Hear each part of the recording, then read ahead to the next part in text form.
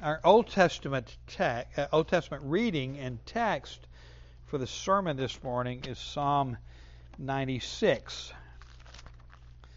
And then our New Testament reading is Revelation chapter 11, verses 15 to 19. So if you would turn there and put your finger there and then turn back to Psalm 96. Hear the word of the Lord. Oh, sing to the Lord a new song. Sing to the Lord all the earth. Sing to the Lord, bless His name. Tell of His salvation from day to day. Declare His glory among the nations, His marvelous works among all the peoples. For great is the Lord, and greatly to be praised. He is to be feared above all gods. For all the gods of the peoples are worthless idols. But the Lord made the heavens. Splendor and majesty are before Him. Strength and beauty are in His sanctuary. Ascribe to the Lord, O families of the peoples. Ascribe to the Lord glory and strength. Ascribe to the Lord the glory due His name. Bring an offering and come into His courts.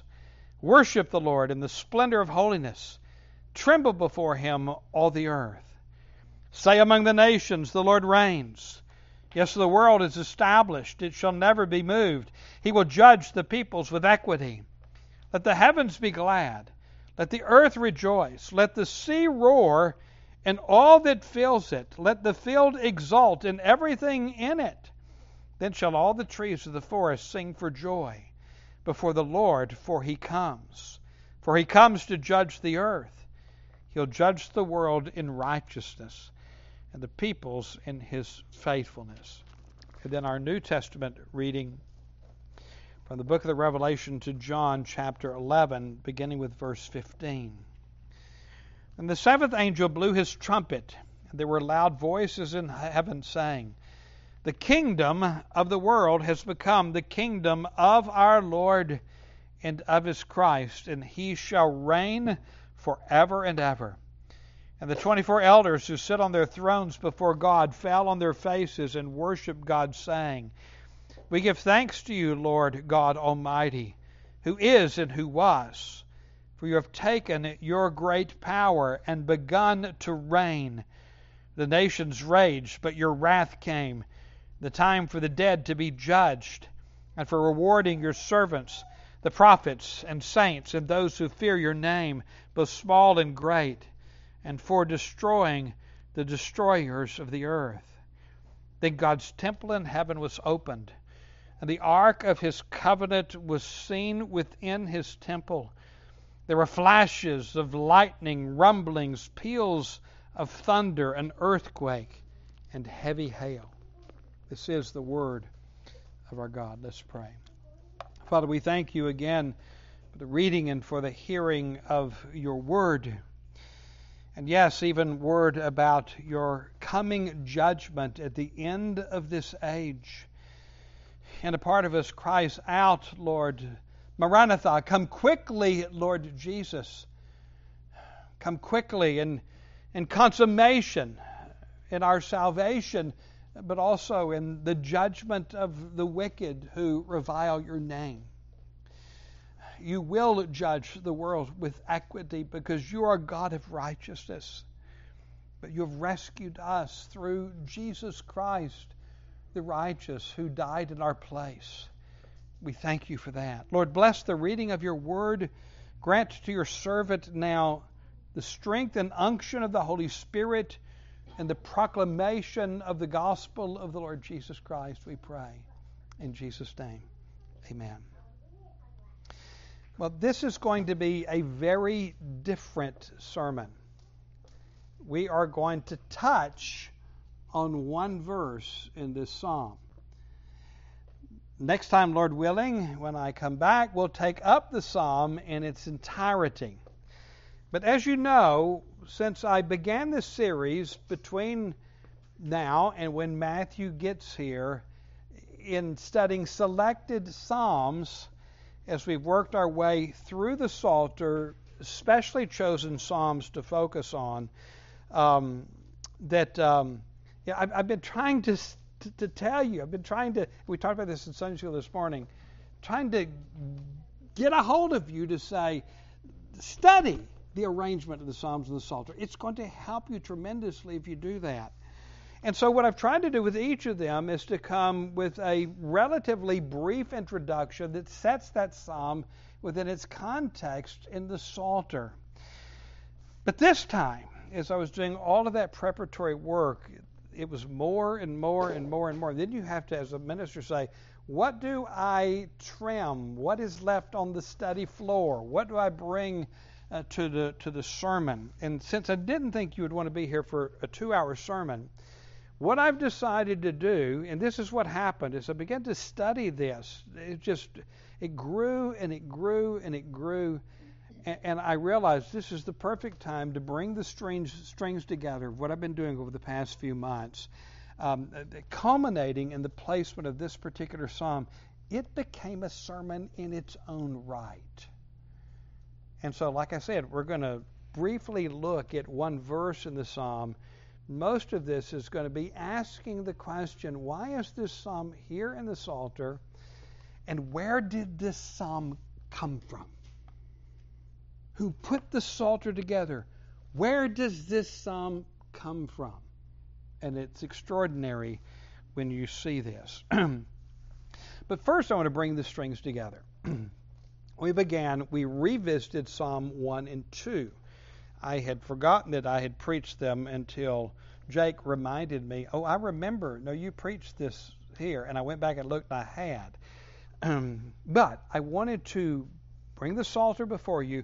So we began in the beginning with Psalms 1 and 2, which introduce us into the Psalter as a whole.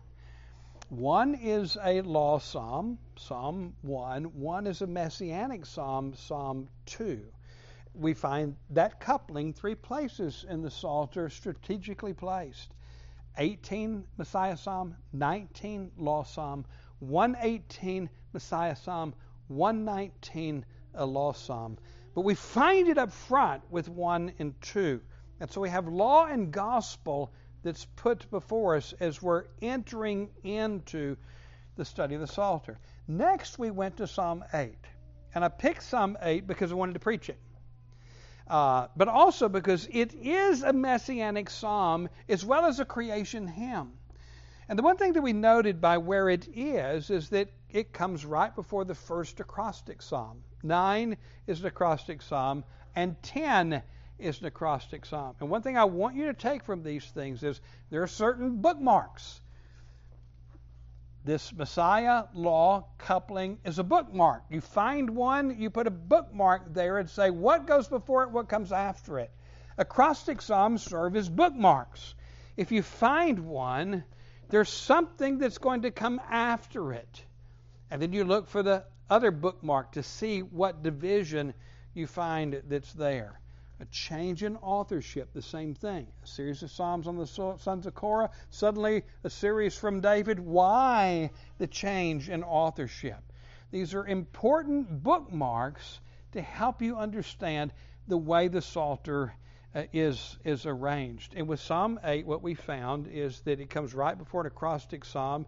And lo and behold, in all of the acrostic psalms, except for the last one in book 1, the psalm that precedes it's a creation hymn. And in this case, Psalm 8 is a creation hymn. But it's also messianic, as the writer to the Hebrews clearly shows us.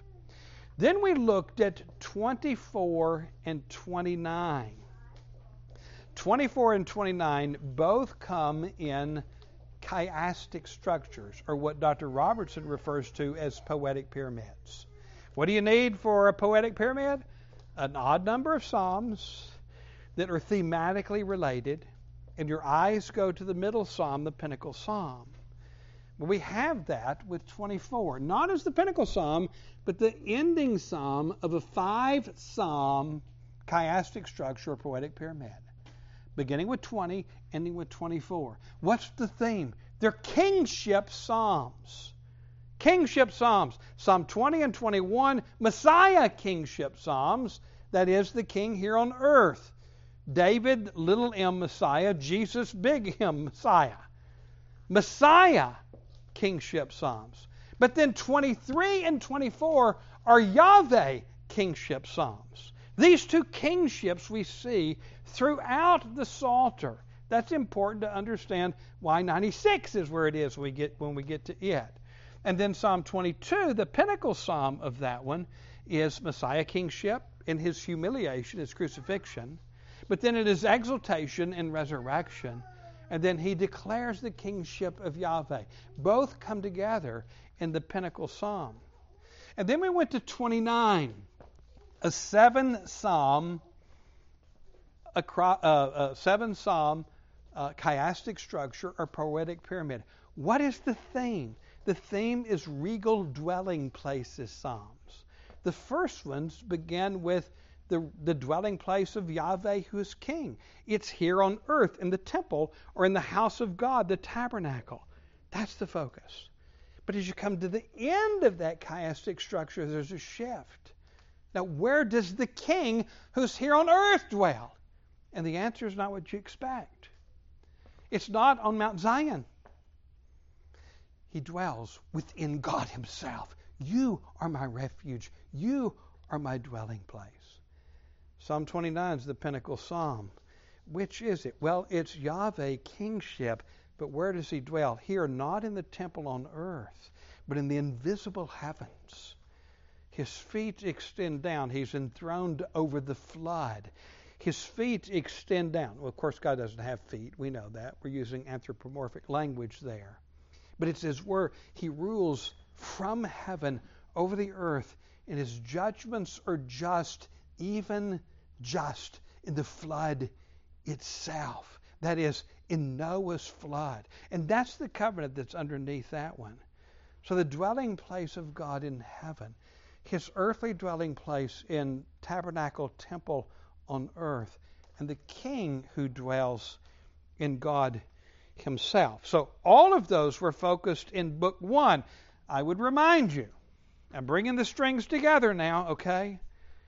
It's Dr. Morales that helps us understand the 5 books as they unfold, all rooted and grounded in the covenant God made with David and in the history of the Davidic kingdom.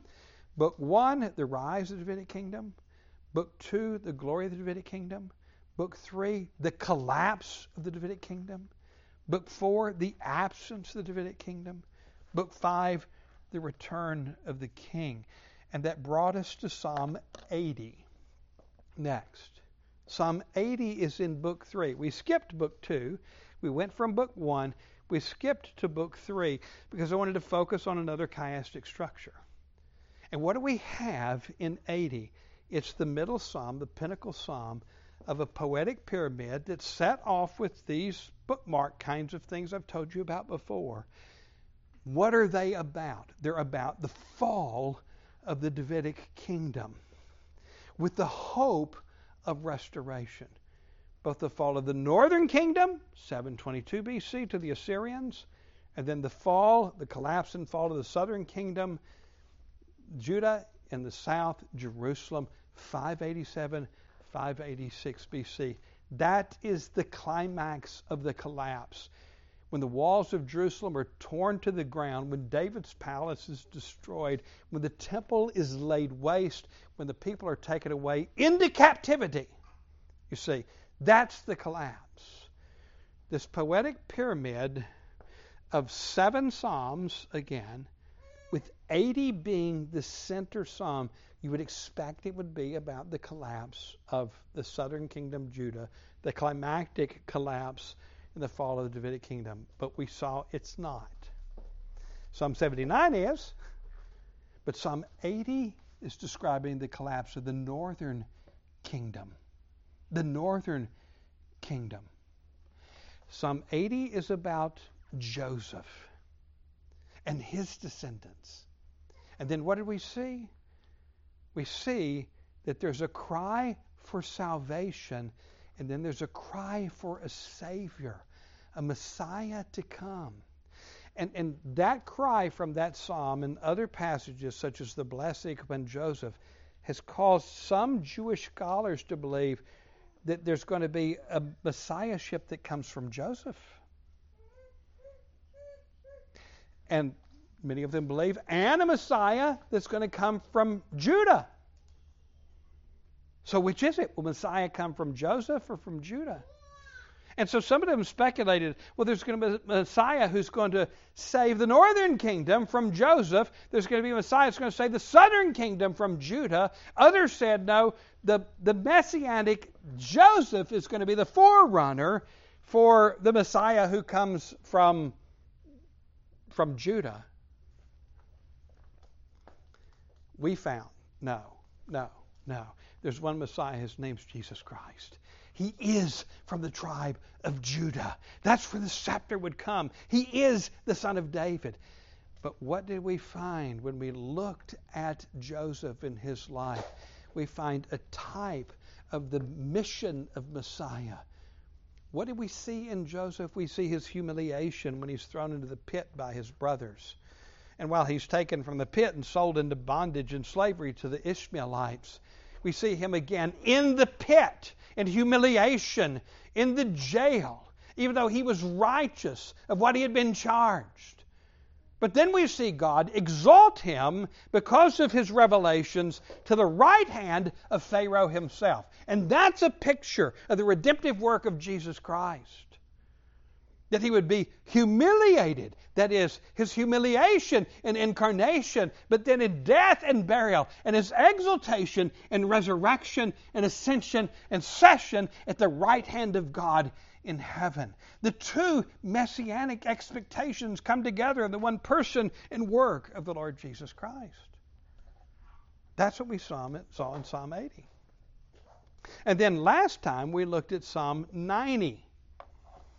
So we're moving now from Book 3, the collapse of the Davidic kingdom, to Book 4, the absence of the Davidic kingdom, which corresponds with the Babylonian captivity. And yet, lo and behold, Psalm 90 wasn't written by some Jew that's in exile in the Babylonian captivity. It's written by Moses, hundreds of years even before David.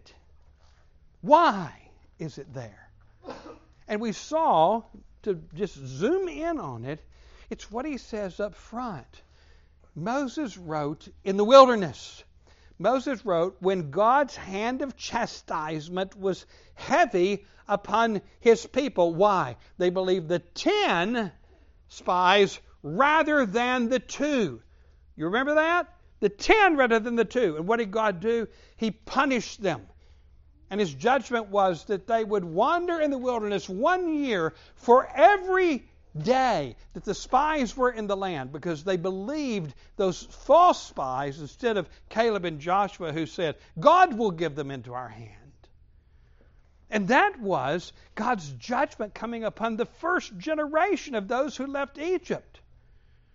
Every man and woman who was 20 years or older when they left Egypt perished in the wilderness. It was buried in the wilderness. Not a single one entered except for Joshua and Caleb, the 2 faithful spies. Moses is writing to people in the wilderness when he writes that psalm. But what does he say? He says, Lord, you've been our dwelling place. Remember what we saw earlier about the regal dwelling place of the king in the Lord himself? Moses has already said it. You have been our dwelling place in all generations. Wherever we've been, under your providential hand, whether it be a time of blessing or a time of chastisement and judgment, you remain faithful to the covenant. You are our dwelling place. In the land of promise to Abraham, when things are going well, in Egypt, when famine hit, received by their brother Joseph, the expansion of the people of God in Egypt, whether in bondage to Pharaoh, in Egypt, you're our dwelling place. When God delivered them by his mighty hand, you're our dwelling place. When he took them to Mount Sinai, you're our dwelling place. When he took them to the brink of the promised land and sent the spies in, you're our dwelling place. When the people faithlessly said, we can't take them. And 40 years of wandering, Moses says, you have been our dwelling place. And so now, those in another wilderness, generations later, because of unfaithfulness in Babylon, the Lord is still their dwelling place. God is faithful in keeping His covenant, and we often break covenant with Him. Think about that in terms of your own life and your own experience, and how God has been faithful to you even when you're unfaithful to Him. And think about restoration. Think of His forgiveness. Even when His hand of chastisement may be heavy and hard for a season, look to Christ. This is the message of Psalm 90. Now we come to 96. Again, I told you we're going to look at one verse because there's a whole lot of other things to say about why 96 is where it is. Psalm 96. It's in a poetic pyramid. Are you surprised if I picked it? A 9-psalm poetic pyramid in a book that only has 17 psalms in it. Over half of the psalms are devoted to this one chiastic structure that we have here.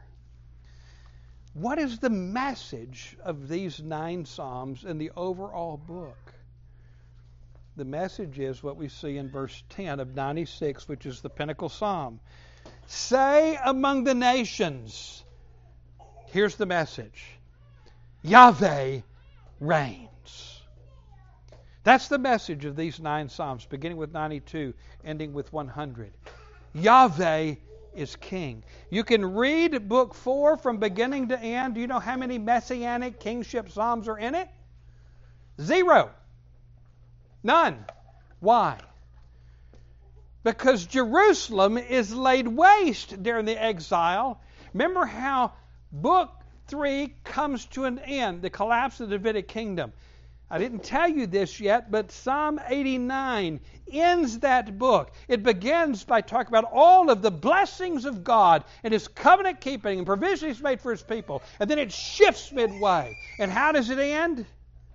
Where's the throne of David? Where's His crown at the end of Psalm 89? They're in the dust. They're in the dust. That's how Psalm 89 in book 3 comes to an end. There is no son of David upon the throne in Jerusalem during the exile. Has God thrown off His promises? No. And this is why the anticipation, of course, is going to be book 5, which is the return of the King, which is pointing to the coming of the Lord Jesus Christ. But these Psalms say, even though David's son is not on the throne, there's not even a throne. There's not even any people there. They've been taken away into exile. There's no temple there. There's no public worship of God on the earth during the time of this Babylonian captivity. That doesn't unseat God who's reigning on the throne. Yahweh Malach. Yahweh reigns. And as we're going to see next time we come, they're to be missionaries to Yahweh when they're in captivity. Say among the nations, Yahweh reigns. Nothing can unseat Him from His throne, and He has His purposes. And all of this is leading to the sending the Savior, whose name is Jesus, and what He'll accomplish. You see how it's coming together? You see, pulling the strings together, what we're seeing, the progression we're seeing in the Psalter? The whole of the Bible, can you see how it's here? Let me show you how the narrative of the Old Testament is underneath these Psalms. Psalm 96. Let me just read the first few verses just to see if they ring a bell in your mind. Oh, sing to the Lord a new song. Sing to the Lord all the earth. Sing to the Lord, bless His name. Tell of His salvation from day to day. Well, they should. You just sang them a few minutes ago when we sang this psalm. But besides that, can you think of another place in the Bible where you hear those words? And you may not. You may remember them more from the Psalter than you do from where they originate. Turn with me to 1 Chronicles chapter 16. Did you know that there's a psalm in 1 Chronicles that we're going to find out it's in the Psalter too. You're going to be shocked to see where it is in the Psalter. This is David's song of thanks. First of all, let me just establish that whoever compiled the Psalter, whoever put it together, lifted Psalm 96 almost verbatim from the second portion of this psalm. Lifted it. It's lifted from here. David wrote it. Listen, beginning with verse 23 of 1 Chronicles 16. Sing to the Lord all the earth. Tell of his salvation from day to day. Declare his glory among the nations, his marvelous works among all the peoples. Look at verses 28 and 29. Ascribe to the Lord, O families of the peoples. Ascribe to the Lord glory and strength. Ascribe to the Lord the glory due his name. Bring an offering and come before him. Now, let those words resonate in your head. Now listen from Psalm 96. Sing to the Lord a new song. Sing to the Lord all the earth. Sing to the Lord, bless his name. Tell of his salvation from day to day. Declare his glory among the nations. Ascribe to the Lord, O families of the peoples. Ascribe to the Lord glory and strength. Ascribe to the Lord the glory due his name. Bring an offering. Come into his courts. Worship the Lord in the splendor of holiness. Tremble before him all the earth. Do you hear it? It's the same psalm. Whoever put our Psalter together, which I believe he did under the inspiration of the Holy Spirit, the very one who gave us the titles, the very one who arranged the Psalter as we have it, in that post-exilic community, Dr. Robertson, Dr. Morales think it may have been Ezra the scribe, but we don't know. Maybe someone in association with Ezra lifted this psalm from David. He lifted it from here. Now, what's the context in 1 Chronicles? We know the context, Psalm 96. Yahweh Malach Psalms in the midst of what? A time that speaks to the Babylonian captivity. A time of God's judgment hand, his chastising judgment, his heavy hand upon his people.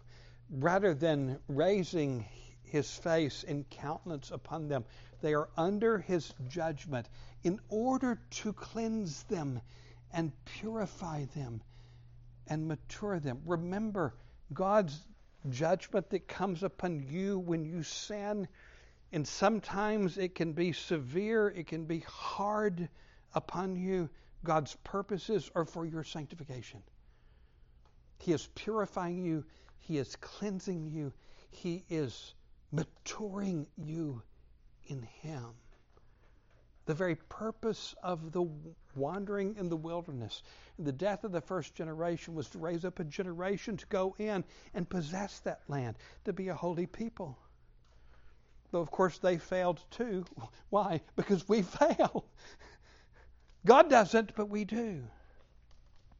That's the context where 96 finds itself. But those very same words, that same psalm lifted from here, is in a different context entirely.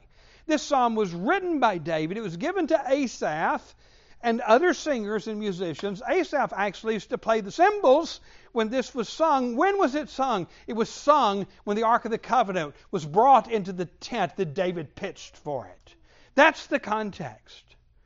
You can read the same event in 2 Samuel, but it doesn't have the psalm. The psalm is in 1 Chronicles. Remember what David did. This is one of the most celebratory events in the history of the Davidic kingdom. It's almost as if this may be when the Davidic kingdom really came into its glory. Because what did David say? I'm going to build you a house, Lord. And the Lord said, no, you're not. I'm going to build you a house. Your son's going to build me a house. But then David says, I heard about it in Ephratah. I heard about it when I was a little boy in Bethlehem. He's talking about the Ark of the Covenant. And he sends his men to go and find it. And then David goes out to retrieve it. Why? Because he wants that holy artifact that represents the presence of God, immediate presence of God. He wants that in his holy city of Jerusalem. And he goes in and he gets it. You remember the story. David did everything right but one thing. Because our righteous acts are always intermixed with sin and ignorance. And even with David, he did not honor that holy artifact by transporting it is the way God prescribed clearly in his law upon the shoulders of the Kohathites. It came in on an ox cart. And Uzzah had to pay for David's foolishness. As they were going to camp for the night and they're going down upon the threshold, one of the oxen stumbles. The cart is tipped. The ark's about to fall. Uzzah studies it to keep it from falling on the ground. And God's wrath is kindled against Uzzah and he's killed like that. And what does David do? He fears the Lord. This is not a godly fear. Not at that point. And he parks the ark there and he goes back into Jerusalem. I'm paraphrasing here, but he seems to be pouting for a season. Saul didn't want the Ark of the Covenant. He left it out there. I'm the king now. I go get it. I bring it in. And God does this. Again, I'm paraphrasing, reading between the lines of what happened. But David came to his senses. The Lord opened his eyes to see. And David went back to retrieve that ark. And this time it's borne upon the shoulders of the Kohathites. And David offers sacrifices. And David begins to dance. David begins to dance, and we're told he dances in a linen ephod. And he dances before the ark mightily, all the way into Jerusalem and through the streets of Jerusalem, past the palace itself, where his wife, Michal, Saul's daughter, is watching, in order to put it in the tent that he has pitched for it, that the presence of God would be in the midst of a city. And you remember what happened when he went home that night? He did offer burnt offerings, and he did offer peace offerings. There was a feast unto the Lord with the peace offerings. Do you know what the burnt offering is? It's entire consecration. The whole thing is consumed. It represents the worshiper. Entire consecration to God. The offering is transformed into smoke and goes up into the nostrils, anthropomorphic again, of God as a pleasing aroma. Utter consecration. The peace offering, it was divided among the priests and among the worshipers, and then they would feast together. So you make trespass offering for cleansing of guilt. You make burnt offering of entire consecration of yourself to God, and then you feast in fellowship with God and with each other in the old covenant sacrificial system. This psalm will call upon the nations to do precisely that. This is the movement we see in Old Testament worship. And it's beautiful to see in terms of redemption. David did this. And then he went home. And his wife said, my, how the king showed himself before the maidens of Jerusalem today. Remember? Have you ever wondered why she was so irate? Why was she so offended by David's actions? Nobody else seemed to be. I think I know. It wasn't the way he danced. It was the way he was dressed. He's the king. Where's his crown? Where's his robe? Where's his scepter? Where's his white horse? He's not behaving like a king. He's behaving like a peasant priest. That's what he's doing. I'm the queen. You see? And David said, it was before the Lord I danced, and I'll dance before the Lord. And she was banished from him. She was banished from him. What was he saying when he took off his robes? He was saying, I am not the King of Israel. Yahweh is King. I am but his servant. Hey, take the crown, take the robe, take the scepter, put it in that ox cart back there. I don't need them. I need Yahweh to be my king. He is our king. Do you see the utter consecration before the Lord? And then he wrote this song to be sung and performed by Asaph and by the singers. He wrote this psalm for that occasion. And that's why we find it here in 1 Chronicles. And like I've shown you, it was lifted, at least the last portion of it, other than the last 3 verses, are lifted all but verbatim. There's a couple little words that are expressed differently. And placed in Psalm 96, what is a Yahweh Malach psalm? Exactly what David was doing when he removed his robes. But what's true in a time of extraordinary blessing, the bringing of the Ark of the Covenant, is also true in a time when God's judgments are hard upon us because of our sin. It's his love to us. But the question comes, well, what about the rest of the psalm? Why did whoever do this only pick the last half? Well, he didn't. He picked the first half. Let me just read a few of the verses just to get it in your head, and then I'm going to show you where. Oh, give thanks to the Lord, call upon his name, make known his deeds among the people, sing to him, sing praises to him, tell of all his wondrous works, glory in his holy name. Okay, you have that in your head? Turn back to the Psalter.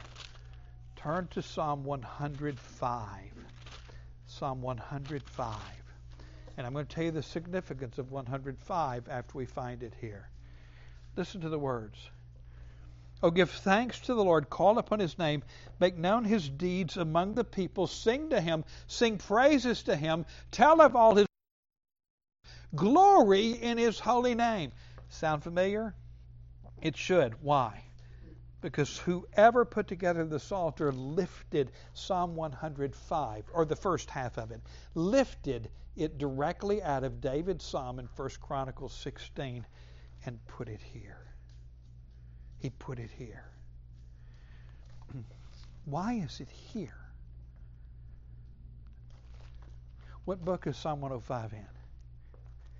You may not know. You should by now. But you're in the midst of a sermon right now, and you're trying to keep up. I understand that, and so you can't remember everything that I've taught you. Book 4 begins with 90. It ends with 106. 105 is the penultimate psalm. It's the psalm just before the ending of Book 4. What is Book 4? The absence of the Davidic kingdom. The Yahweh reigns. There's no Messiah on the throne. It's in this same book. But he puts it right here at the end, because there's something else that's going on here as you come to the end of Book 3. Another trivia question. Where's the first place in the Hebrew Bible you find the word hallelujah? You think, well, it's all over the place. Well, no, it's not. The word hallelujah is in 2 books in the Bible. The Psalms and the book of Revelation. And not until Revelation 19. Is it in book 1 of the Psalter? No. Book 2? No. Book 3? No. Book 4? No, not until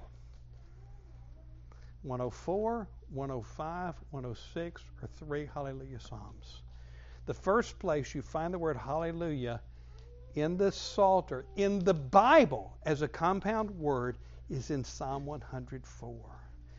3 hallelujah psalms as you're coming to the end of this section that is focusing on the absence of the Davidic kingdom in preparation, a running start for the return of the king in Book 5.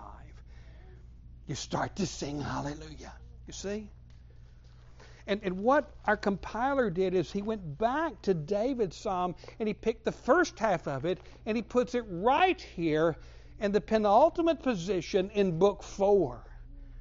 These themes are continuing. What was true in this time of celebration is also true in this time of great difficulty and God's judgment. God still sits upon the throne and He loves you. But what about the last 3 verses? Look at the last 3 verses in 1 Chronicles chapter 16. Verse 34. Listen to them. No, let's do it this way. I'm going to come back to verse 34. Look at 35 and 36, the last 2 verses. We'll come back to 34. Say also, save us, O God of our salvation. Gather and deliver us from among the nations, that we may give thanks to your holy name and glory in your praise. Blessed be the Lord, the God of Israel, from everlasting to everlasting. Then all the people said, Amen, and praised the Lord. It's not hallelujah, it's describing them praising the Lord. Hallelujah is an exhortation. It's calling upon someone to praise the Lord. This is descriptive. But did you hear those words? I hope I didn't go on too much there and cause you to forget them. Look at Psalm 106, the last psalm in Book 4. Look at how Psalm 106 ends. Save us, O Lord our God, and gather us from among the nations, that we may give thanks to your holy name and glory in your praise. Blessed be the Lord God of Israel from everlasting to everlasting. Let all the people say Amen. And then it ends with Hallelujah. Praise the Lord. You see those words? Where do we find them? We find them at the very end of 1 Chronicles. The person that's putting together the Psalter. And I don't know. Maybe it's the same person. I don't know in terms of the Chronicles that are written later. But is lifting from this Psalm of David, the end of it. And he's placing it here at the very end, the conclusion to Book 4, which is about the absence of the Davidic kingdom. Now, I omitted one verse. Remember verse 34. Oh, give thanks to the Lord, for He is good, for His steadfast love endures forever. You should know those words. They're repeated often in the Psalter. Look at how Psalm 106 begins. Praise the Lord. Hallelujah. And then, oh, give thanks to the Lord, for He is good, for His steadfast love endures forever. That's the message you need to hear today. It's called Hesed. You've heard of the Hebrew word Hesed. I preached a sermon, Psalm 118. I called it Hesed. Psalm 136, we did 136. Hesed is a repeated refrain after every verse. What does Hesed mean? Sometimes it's translated mercy, like in the King James Version. Sometimes it's translated steadfast love, as we have it here in most translations. It means God's faithful to His covenant promises. You can take it to the bank. Hesed. That's the message you need to know. In the midst of your own struggles, in the midst of your own walk, in the midst of difficulties that come your way, things that upend you entirely and utterly, remember Hesed. Remember God's covenantal faithfulness. Remember. And we have it in greater, far, far greater measure in the Lord Jesus Christ, where we see God's covenantal faithfulness to His people, the elect, where He died in the place of sinners and where He forgives you to the uttermost. And even when you're going through exile, and when you're away from the land, when you can't worship, when you're under God's frown rather than under His smile, in those frowning providences, those difficult times in your life, chesed is true. His steadfast love endures forever. And He cannot love you more because He loves you infinitely. And because He's the infinite God, He cannot love you less than He does. That's the gospel. And it comes to fruition in Christ Jesus. You see how extraordinary it is where that psalm is taken and where it is placed in entirely different circumstances, but it has the same message. And that's the message of the gospel to you wherever you sit right now. Run to Jesus. Let Him be your refuge and your dwelling place. As I told you, the introduction became a sermon. I didn't have time to get to the psalm. But next time we'll look at the psalm, Lord willing. Let's pray. Father, we thank you for your word and for this extraordinary book. The more we open up the Psalms and we look and we see, it's almost overwhelming. And the message of your covenantal faithfulness. Oh, what a Savior you are. In Jesus' name we pray. Amen.